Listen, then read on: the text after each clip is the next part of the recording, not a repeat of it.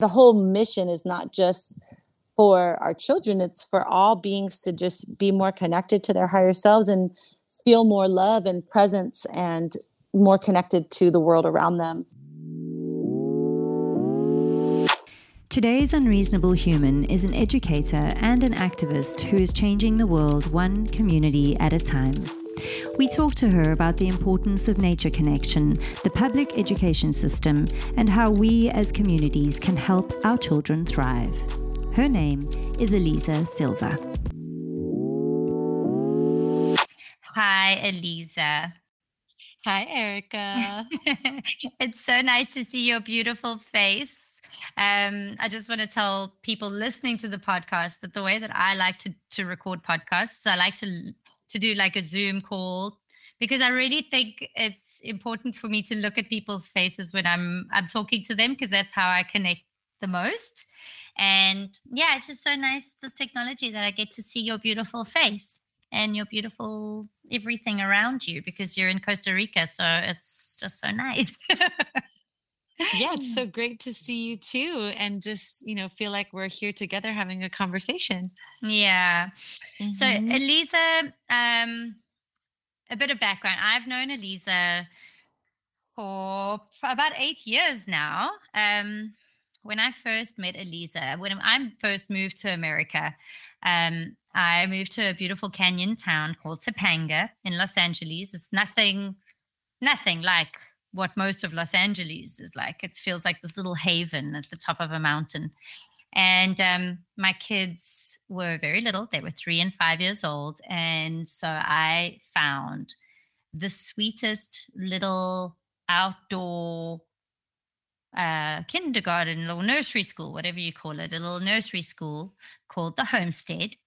And I was lucky enough to meet Alizah at the Homestead. Alizah was the teacher there. She was one of the teachers. Antonia was the owner of the nursery school, and Alizah was the teacher. And Alizah, when I first met you, the thing that struck me immediately with you was your absolute openness, and you had this sense of freedom within your soul that was palpable. And that's how you've always been. Like, the moment I met you, you just were this free-spirited, full of love, completely open human being. And you don't get that very often, So I think how I'd like to really start this conversation is to ask you a bit about, how you came to be in Topanga teaching at an outdoor nursery school. Where does that openness and that free-spiritedness come from? So they're definitely two separate questions, I think, but linked together. I believe that I was born this way. When I hear stories from my mom or my sister about myself as a child, and if I look back to the way that I looked at the world, I've always been really free-spirited, and people would have said, like, kind of in my own world, not really paying too much attention to different dramas and things that might be happening around me, and living somewhat, in some people's perspective, in like a fantasy world.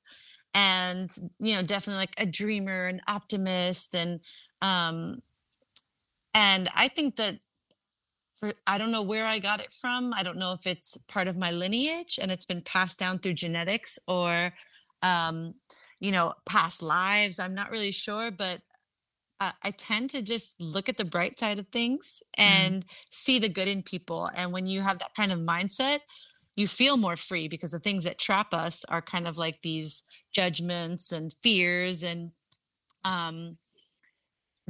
dark thoughts, I guess, about the world around us. And so I've definitely been focused more on the positive and the light, with my struggles, though. And what led me to that beautiful little school on a mountaintop, I was born and raised in New York City, so I didn't have any kind of experience like that. And then I moved to a small town in Louisiana. I lived in a couple of different places in between that, but those were the two main places. And I didn't feel like I fit in.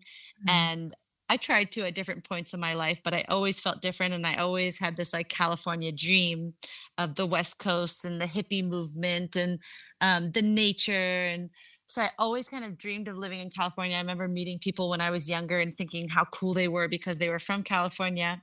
Mm. And I I loved to party. I think just because of the connection and music and dance, and I that's one thing that actually drew me to you was like learning that you had been a DJ and that you loved electronic music and I did too. And so I I was partying a lot and I had an ex-boyfriend and I went through an abortion and a really, really dark, tough time in my life, partying a little bit too much. Mm. And after getting out of that relationship, I well, I was still kind of in it and I visited a girlfriend in LA and she was like, Topanga was made for you. You have to go to Topanga. And we drive through this little mountain town, which, like you said earlier, is so incredibly different from the rest of LA. It feels like you're in another country almost.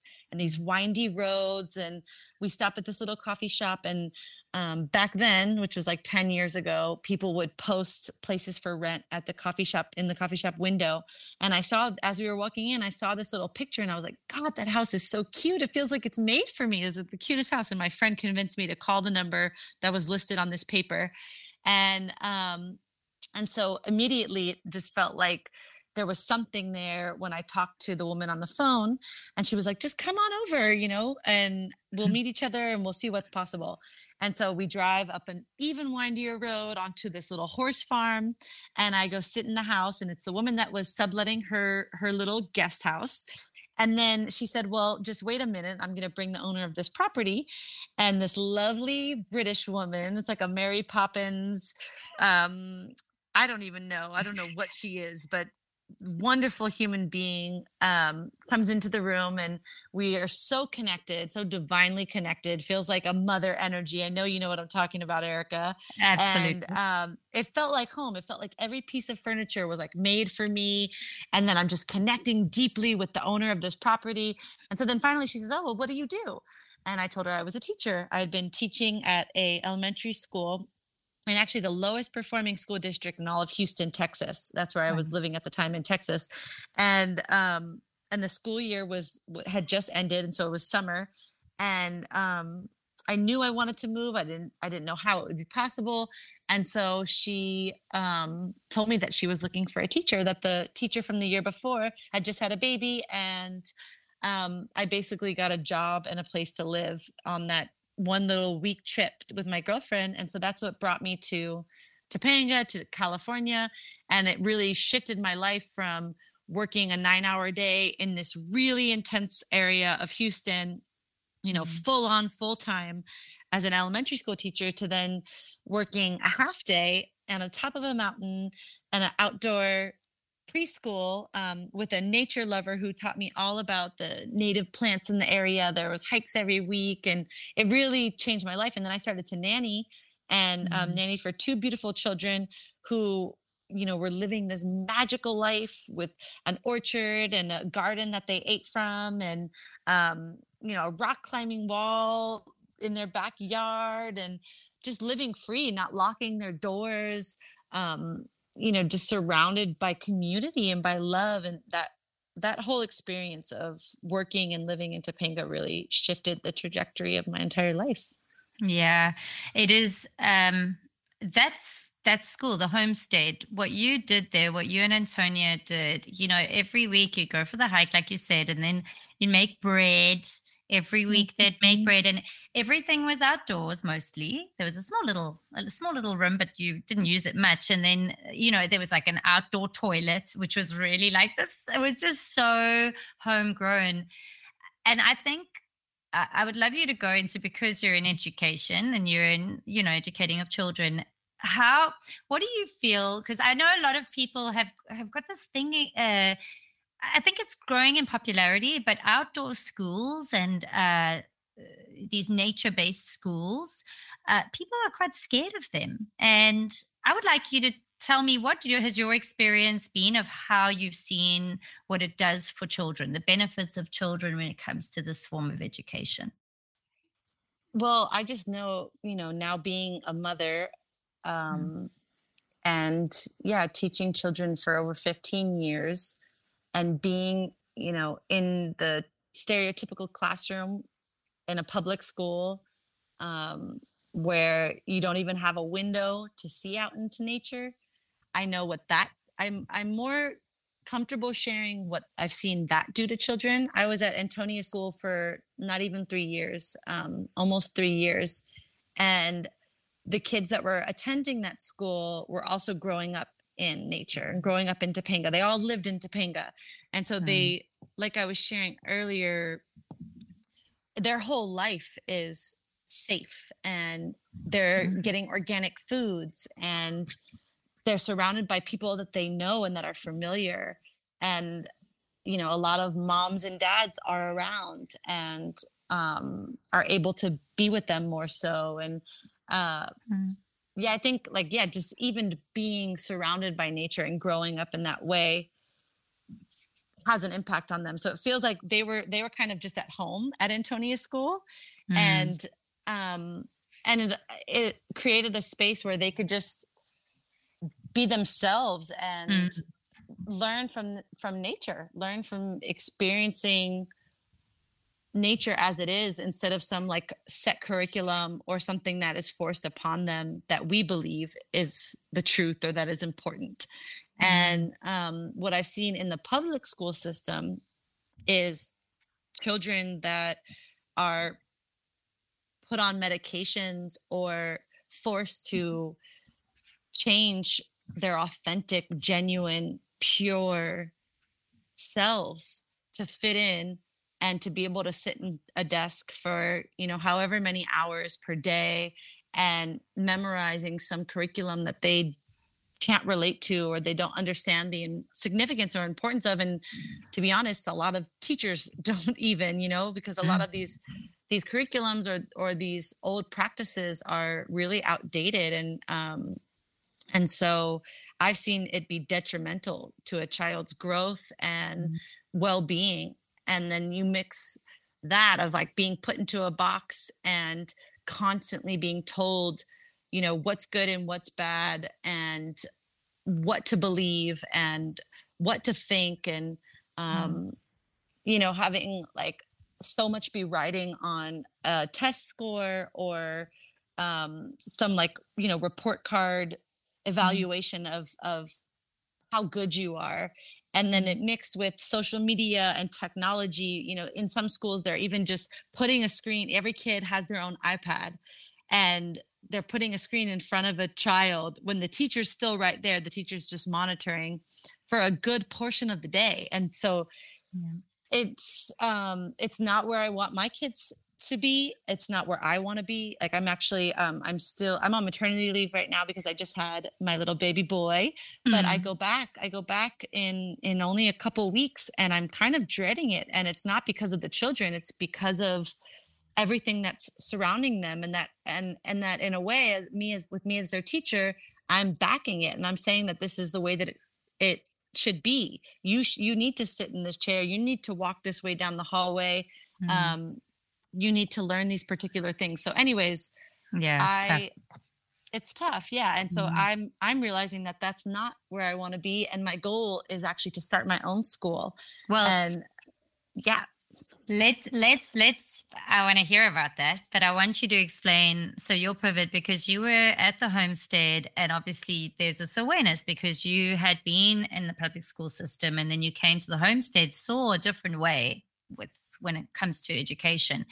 And then let's go on to what you did straight after that, because I'd love to talk about love activists and I'd love to really talk about your work after the homestead, what you went then into and why. Why?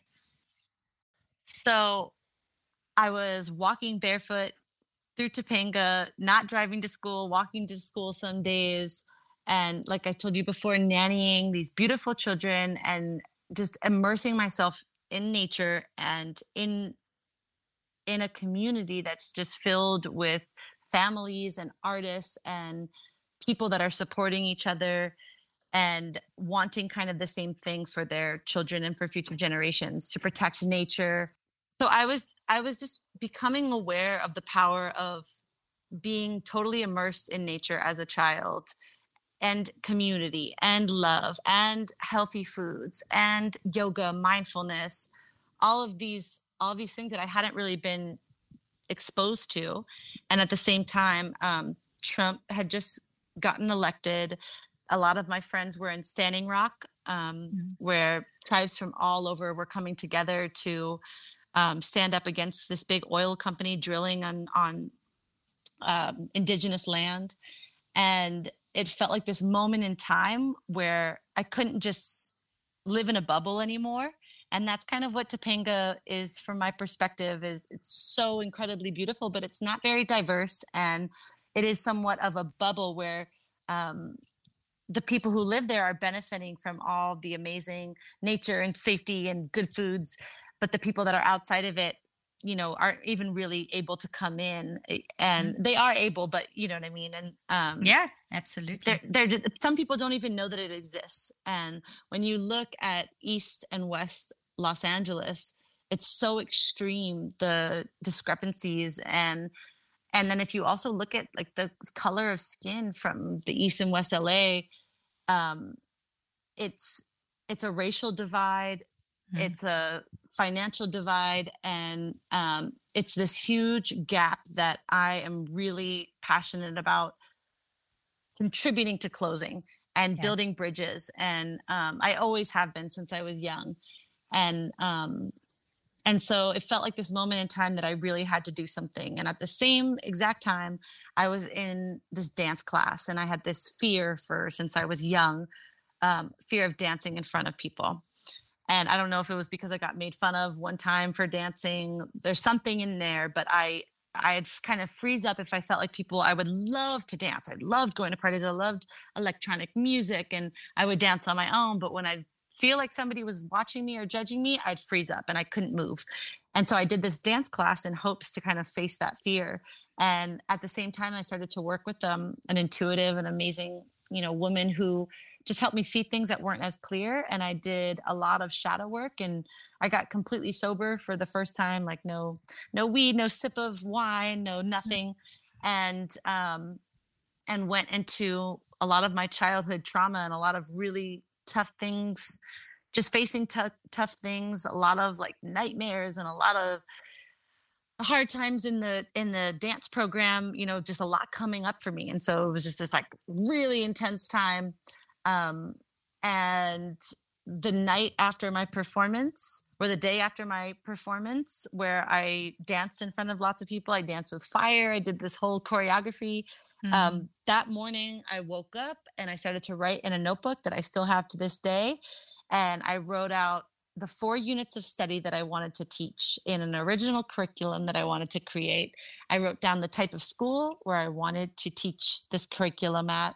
And I wrote down even like the names of different topics in these 4 units, and how I would turn it into music, into songs, because children learn through music. And basically everything that I've been doing for the past 7 years, I wrote in this notebook. I called my mom. She was the first one. I Mm. was single back then, so she was like my main woman. And I called her up and I said, "Mom, I know why I'm here. I know why I was born. Feels like every moment has led up to this moment, and I know my life's purpose." Mm. And I had recently done a yoga training that helped me end this relationship that kind of continued on even after moving away from Texas and moving away from him. He followed me out to California. We kind of continued it on, tried to make it work. But I finally, after this yoga training and like really deeply connecting to myself, my higher self, but it was also this mixture of like me facing my fears and diving into a lot of like shadow work and childhood trauma, and using those yogic techniques that I had been learning in this training on myself. And so I basically took all of that and put it into this curriculum. And it's 4 units. The first one is love yourself, then love others, love the earth, and take action to make the world a better place. Mm. So that's our mission statement. That's what I pitched to this school in South Central Los Angeles. And I didn't know exactly how it would look, but they said really the only way that I could get paid to bring this curriculum to their school was to become like a specials teacher or an elective teacher, which they would call yoga instead of calling it Love Activists, which is the Mm. name of the curriculum. It's a yoga class. So I became the yoga teacher at this school for 600 children and started within, months teaching my curriculum that I had been developing. And shortly after, the kids that were really taking on to what I was sharing and connecting with me, we started to write music and make songs, and it required a lot of focus and a lot of time. So that's how the after school program started, with a small group of like 10 kids. And then we took the songs and turned them into music videos Mhm. so that other teachers could share these lessons, because I basically was taking the lessons, putting them into hip hop songs, and then creating these videos so that teachers all over could share what I was teaching in my classroom through Mm. music. And then it just continued on, and I started a nonprofit about a year or two after that to raise funds to, be able to get help to do it all. And now, yeah, it's the seventh year. I'm going to quit the full-time teaching job so I can focus really just on the nonprofit. It's so beautiful. Love Activists. The videos are so sweet and they're so well produced and beautiful. And I'd love to know how your lessons, how Love Activists has impacted the community that you were in, because I'm sure that there must have been quite a big impact on the community, because it felt like it was a community. Uh, People were invited to things, the parents became involved. So, can you go into that? Yeah, well, something that you realize as a teacher, the longer that you're in it, is the importance of parent investment and parent relationships, or not just parent, any kind of guardian and their entire family, because it doesn't really matter what you're doing and teaching in the classroom if it's not being instilled at home. Now, whether that's through math and writing and reading, homework, or even just in life skills and mindfulness and the kind of things that I'm teaching, if it's not being done at home, you're kind of like playing against the family, and if you're not working together, it actually can become quite confusing for a kid of Mm. how to be. And it's just way more powerful when parents are on board. And the whole mission is not just for our children, it's for all beings to just be more connected to their higher selves and feel more love and presence and more connected to the world around them. So Mm. it's not just for them, it was for their families. And I did a lot of family nights, several per year, where I'd invite the community, not just parents, but little brothers and sisters, cousins would sometimes come. And we would fill up classrooms, and I'd move it into the big kind of cafeteria area, fill that up. So I started to have multiple teachers and mentors come and work with us to have like multiple rooms going at once for these family nights. They became so popular, Mm. and the kids would just love to experience, whether it was like I did like a sound bath or yoga, I did African drumming and dancing, like all different types of things. The kids would love to experience it with their families. And then I'd hear stories all the time about kids wanting to, whether it's just like planting a little something and growing some kind of food, even if it's just like a small little planter in their apartment, Mm. or if they had some piece of dirt that they could use outside, wanting to grow food, talking about the environment, about animal rights and what's happening to our world, deforestation and climate change, and wanting to recycle. So the stories that I hear from families is like just remarkable, and them like kind of repeating back, even sometimes in the tone or in the vocabulary that I would teach it in. Yeah. And I think the biggest one of all, or two, is probably the ability to self-regulate and to calm down really strong feelings. um we have a song called Calm Down Breathe, and it's simple. It just teaches the steps of stopping and taking a moment to think about how you feel, and be able to express it in a healthy way, and be able to breathe deep breathing. Mm. um those like simple things, like kids are really practicing it, and you see it all over the school.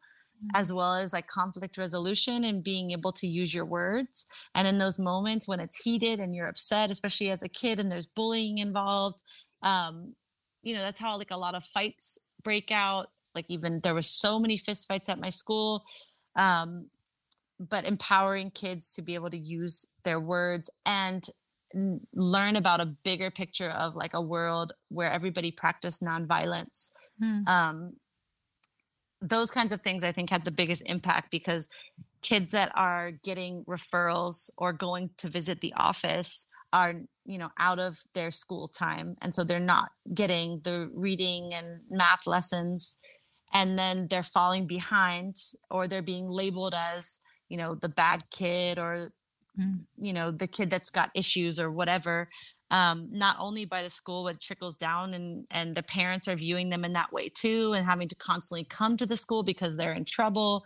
And so I think that's the biggest thing that I noticed, was that children were able to really use their voices to solve problems, but also to share their needs, to express themselves, and feeling more connected because there's not as much bullying happening. And there was a significant drop. There's many shifts in my school, so I don't want to say it's just because of the program, but a significant drop in our office referrals just in general as a school, and then a significant rise in our academic scores. So to me, that was a huge success.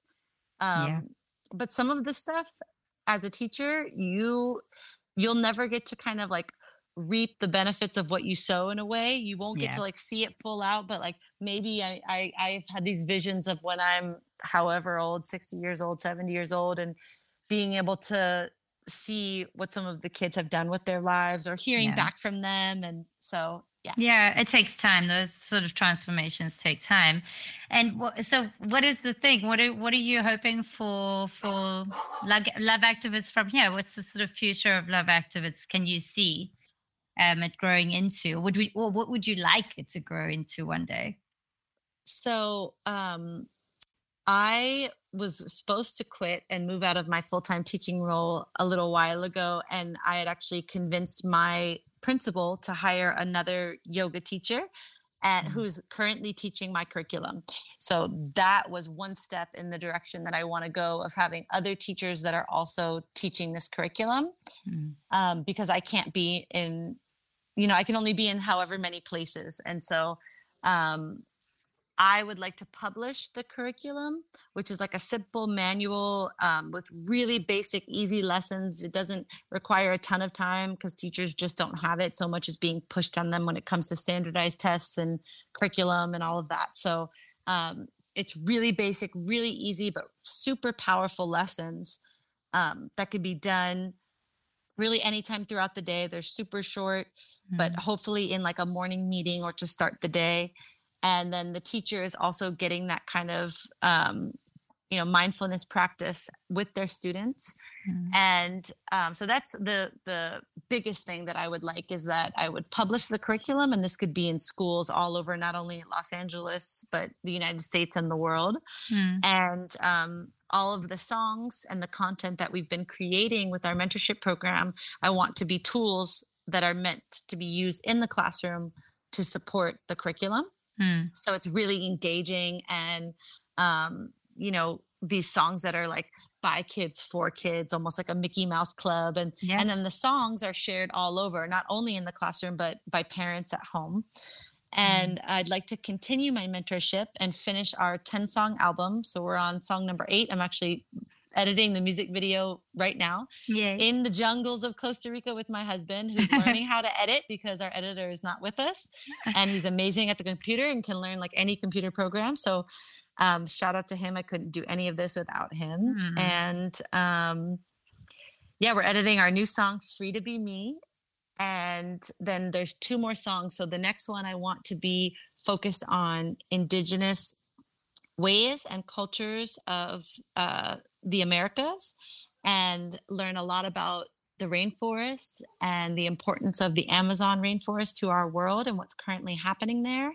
And I have a very big dream of raising funds to bring a smaller group of my mentorship to Costa Rica, where I currently am right now, on my family's land, who has a retreat center, and totally immerse them and one parent in nature.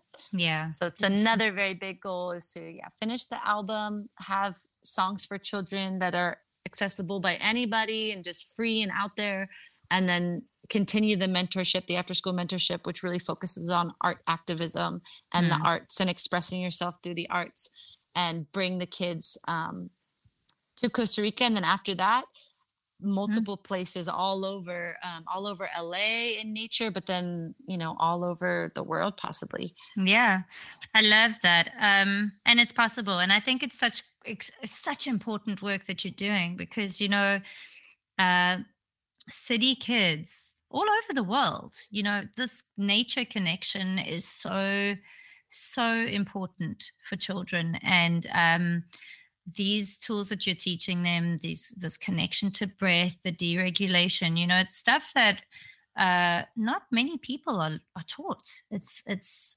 remarkable. Not many people are taught it. It's something that doesn't seem natural, yet it's our natural way of being, and we're so far removed from our natural way of being that when you teach this sort of work, it feels foreign, I'm sure, to people, but then when they do it and when they experience it, it feels like the most natural thing because we are just going back to our natural state of being. So I really, really hope that Love Activist grows and grows and grows. I think it's so beautiful. I think that your work is so important. You really are changing communities, and the more it can grow, uh, the better, because hopefully I'm just putting it out there. Hopefully you'll get loads of funding and you will be able to bring kids and families to Costa Rica, because let's talk about Costa Rica. So your family, you've been going to Costa Rica since how long? How long have you been going there? Since I was little. Probably my first time might have been around 7. Yeah. Around 7 years old. Yeah. So that's also contributed, I'm sure, a huge amount to your understanding of what nature can do for you and the connection of, the love connection that nature has with every human spirit. Let's talk about your family in Costa Rica, because the family that you visited, they're so unique and so incredible. Yeah. So I grew up in New York City, in surrounded by concrete and sirens, and my mom's brother built a sailboat and sailed the world and ended up squatting on some land right across the bay from where I am, with his wife and his, I think, 4 or 5 kids at the time. And um, there, while he was squatting on the land on this boat, he developed heart interface, which is found on many old boats.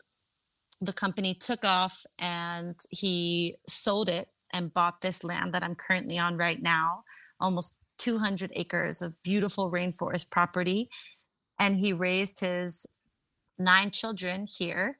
And so when I would come visit from New York City as a child, I, for the first time myself, was totally immersed in nature. But not only that, immersed in their family's culture of, growing their own food, catching their own fish, um, holding hands before they ate, which they were sitting in a circle on the floor, on cushions, oming together. And I had never been exposed to anything like that. They were all homeschooled and didn't leave their property very often. And so they weren't experiencing like the daily TV shows and movies that I was, the foods that I was. And it had a really, really big impact on me. And I think that's why I was always California dreaming and wanting to find people that were more like me, because I just really valued what I was experiencing. And so Hart, my uncle, who built the boat and bought the land and is the amazing genius inventor, became this kind of like a spiritual guide in a way for me. And even in, like, I've been in different ceremonies and journeys and I always ask him to come and help guide and protect me. And so my uncle loved having us come visit and would always make us feel at home. Mm. And whether, we were just always staying in different places on the property, and always working hard, always just like getting some like crazy spiel from him about how, we should live more simply and Mm. the importance of protecting nature. So my cousins have all grown up, and a few of them came together to try to sustain the farm and keep it alive and to share what they have here, and built this glamping and restaurant that's called Los Vivos, which is the living, Los Mm. Vivos beachfront and glamping. And so I've been able to return now as an adult with my own family and see what they're doing, and it's absolutely incredible. And just a couple of weeks ago, I was considering dropping everything and moving here, and I was talking to my uncle about it and seeing if there's opportunities for helping out with what they're creating and what they're doing. They want to do a whole like farm to table. They built this amazing orchard um and nature excursions and retreats and all kinds of cool stuff. And then I was trying to promote this story of how they were raised and what that had to do with what they were sharing and selling basically with their business.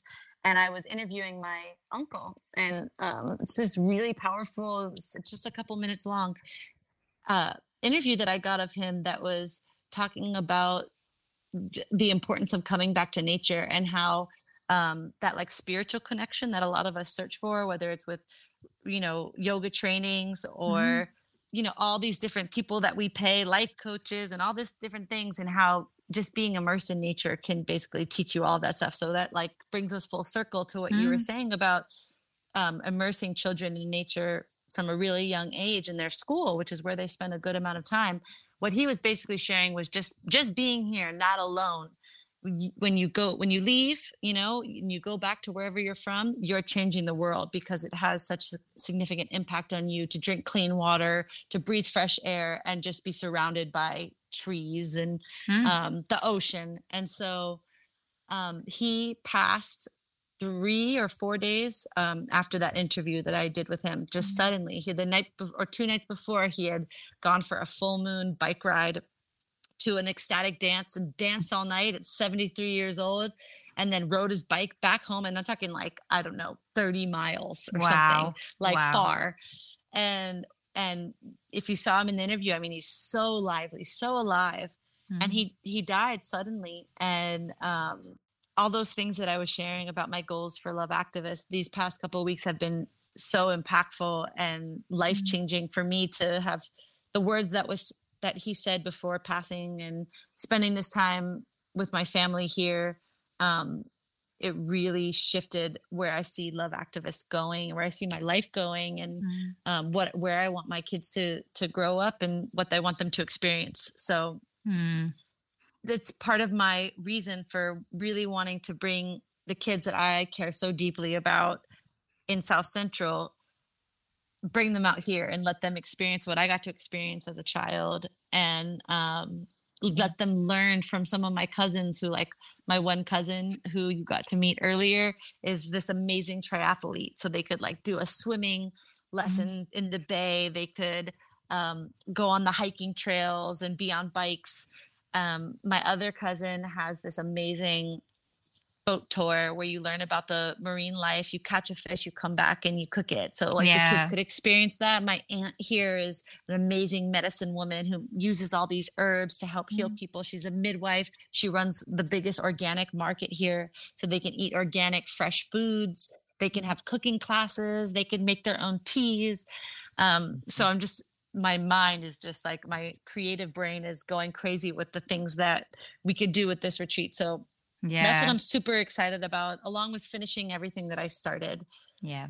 It's so Yeah. beautiful that you have this opportunity, and how beautiful that, you grew up in this environment, like going on holidays to your family, and that now with Love Activists, you can actually share that with them by bringing people to be immersed in nature, because people just aren't enough. And I think it's so important to note that your uncle could have chosen to stay in America, and he probably would have done very well for himself. He was a genius. He was a genius inventor.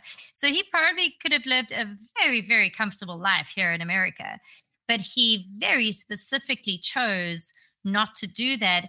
And something else that I really love about him is that he was a musician, and he really, correct me if I'm wrong, but from what I've seen of your videos and your interviews with him, he believed that music was the way to developing the mind. And it's so important, like that all these things, living in nature, connecting with nature in whatever way you can, and being creative and being musical, all of those things are vital for human development and are vital for intelligent, like those that's what feeds intelligence. Creativity and nature feeds your intelligence.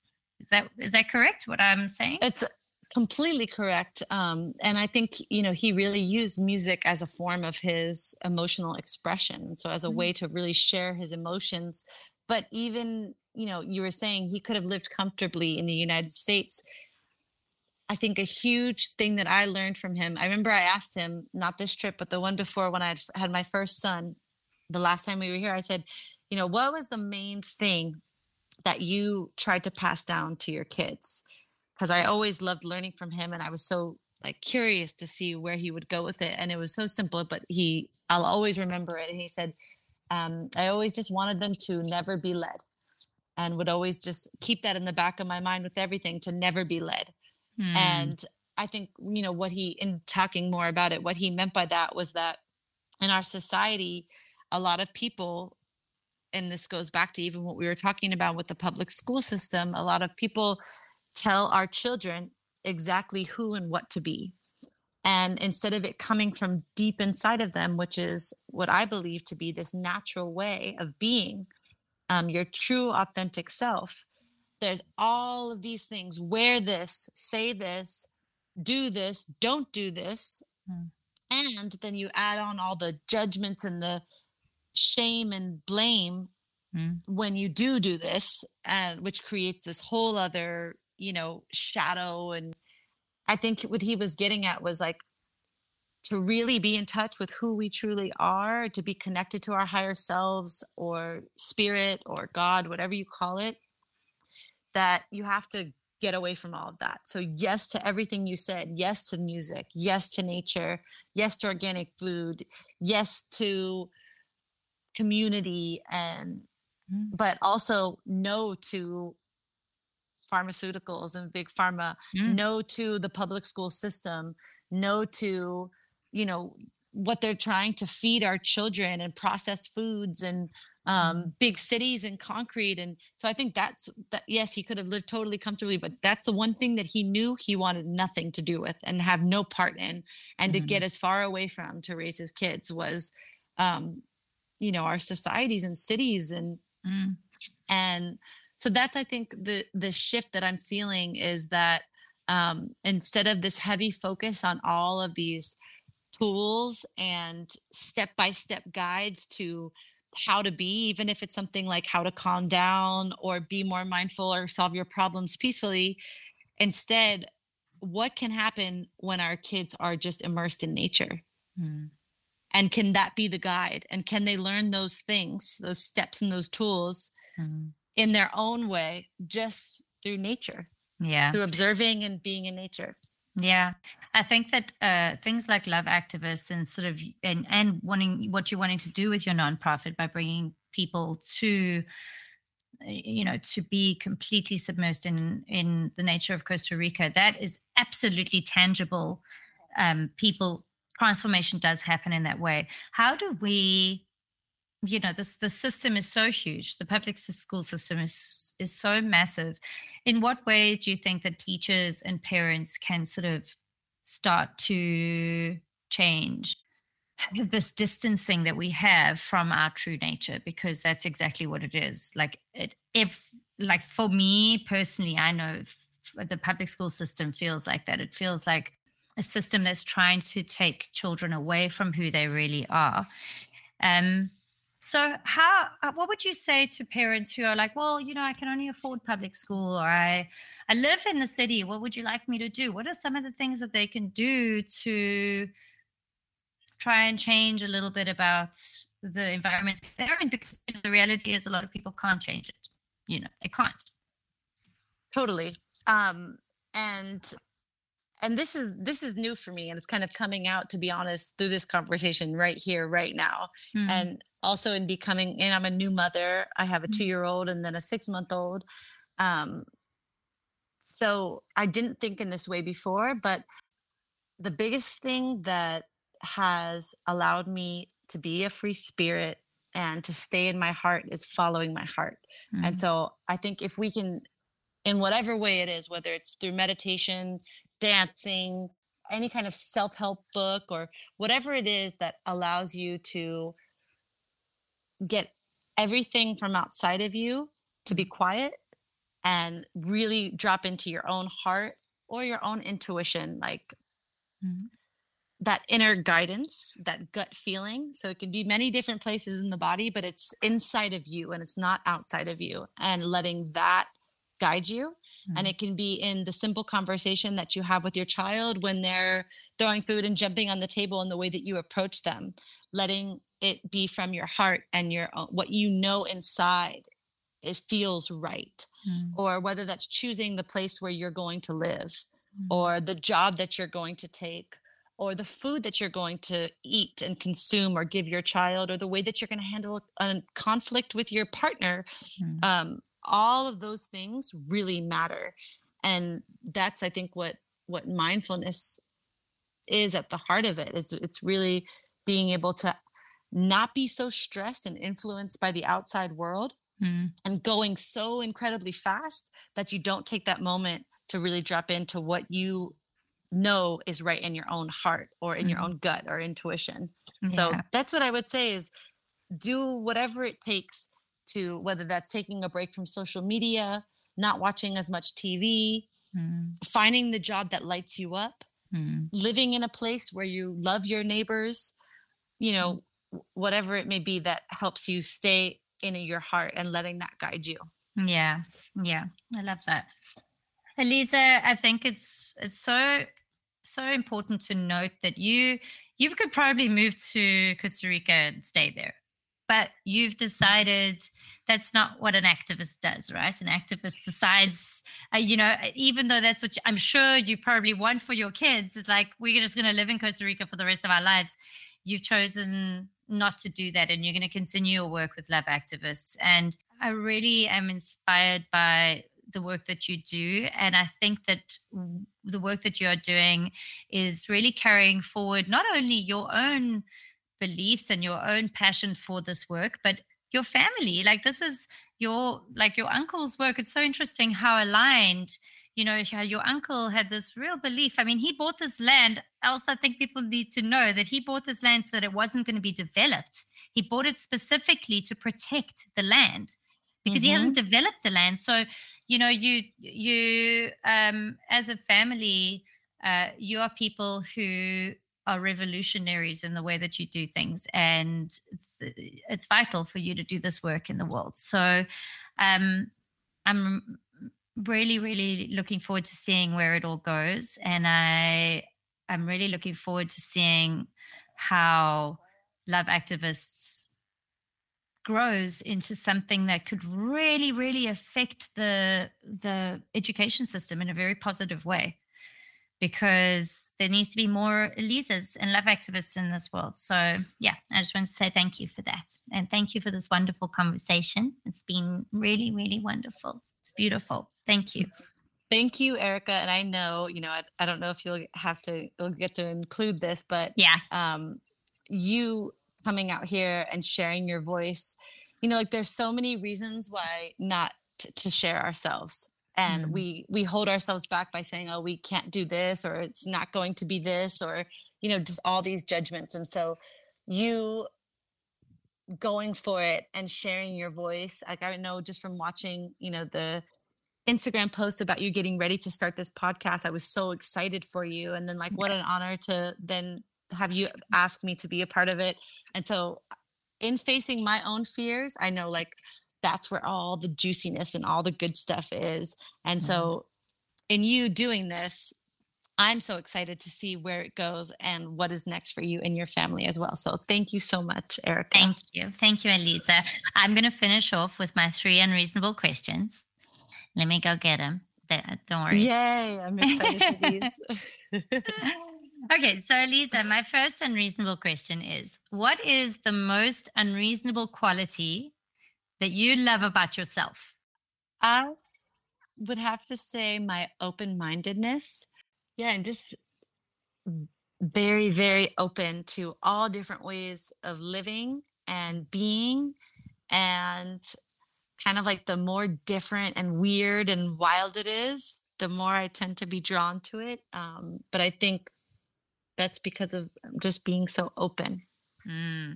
That is very much you. Very much you. That's what I love about you, is your openness. And it shines through you, through your face, through everything. You're so open. It's so beautiful. Okay, my next question is, name one unreasonable human that inspires you and why. Well, we have to go with my uncle for sure. After this conversation and in this moment in time, Hart Akerson, Stephen Carl Akerson, my mom's little baby brother, was by far the wildest, most unreasonable, toughest, gnarliest human that I've ever experienced in my life, and could possibly be the most in the world. I told you a little bit before, is an incredible genius, inventor, physicist, taught physics, built his own boat, invented life-changing tools. But he also was this like amazing musician, pianist. He was one of the first people to test out some of the first synthesizers back in like the 60s and made all this like really wild, crazy electronic music. But even more unreasonable than any of that to me is the way that he raised his children and what he modeled for them, which was like he wore the same cutoff jean shorts. He didn't like, do all the shopping and name brand and clothes. He wore the same damn jean shorts every day with no shirt, no shoes. And he's this inventor trying to, pitch his business and get investors and all of this. And part of the reason the last invention never took off is probably because of him not cutting his hair and being barefoot and this wild man. And I love that that's what he modeled for his kids. And he, like my cousin, who's this like world champion triathlete, the way he learned that is because Hart, my uncle, did these off-roading triathlons with all his kids all growing up. He did some of them barefoot in his cutoff jean shorts.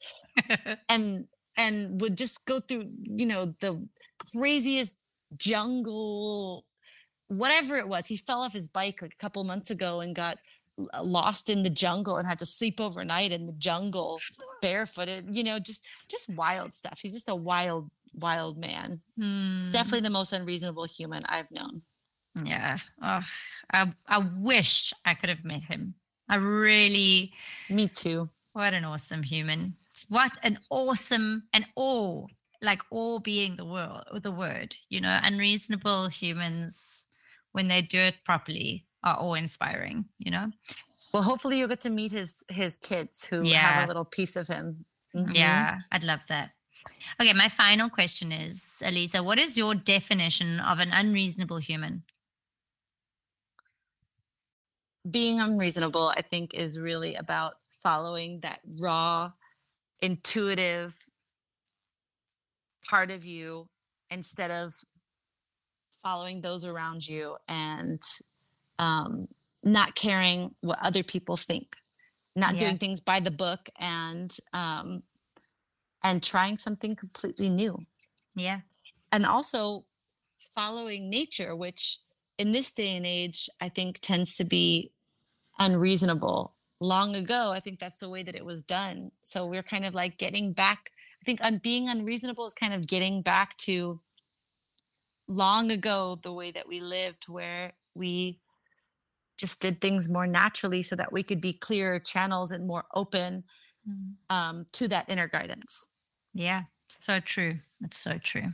Well, thank you so much, Alizah. It's been very special. And I think that this is going to be a conversation that is going to be very important for people to hear when it comes to education and our children and what's important for our happiness as humanity, So thank you. I love you. Love you too, Erica. Bye, I'll honey. speak to you soon. Bye. Bye. Mwah. If you would like to find out more about Love Activists and support Alizah's mission, please visit their website, loveactivists.org. Well, that's it for today's episode of Unreasonable Humans. Thanks so much for joining me. Please follow the show wherever you listen to your podcasts, and remember that a great rating goes a very long way to support the show. Until the next one, bye!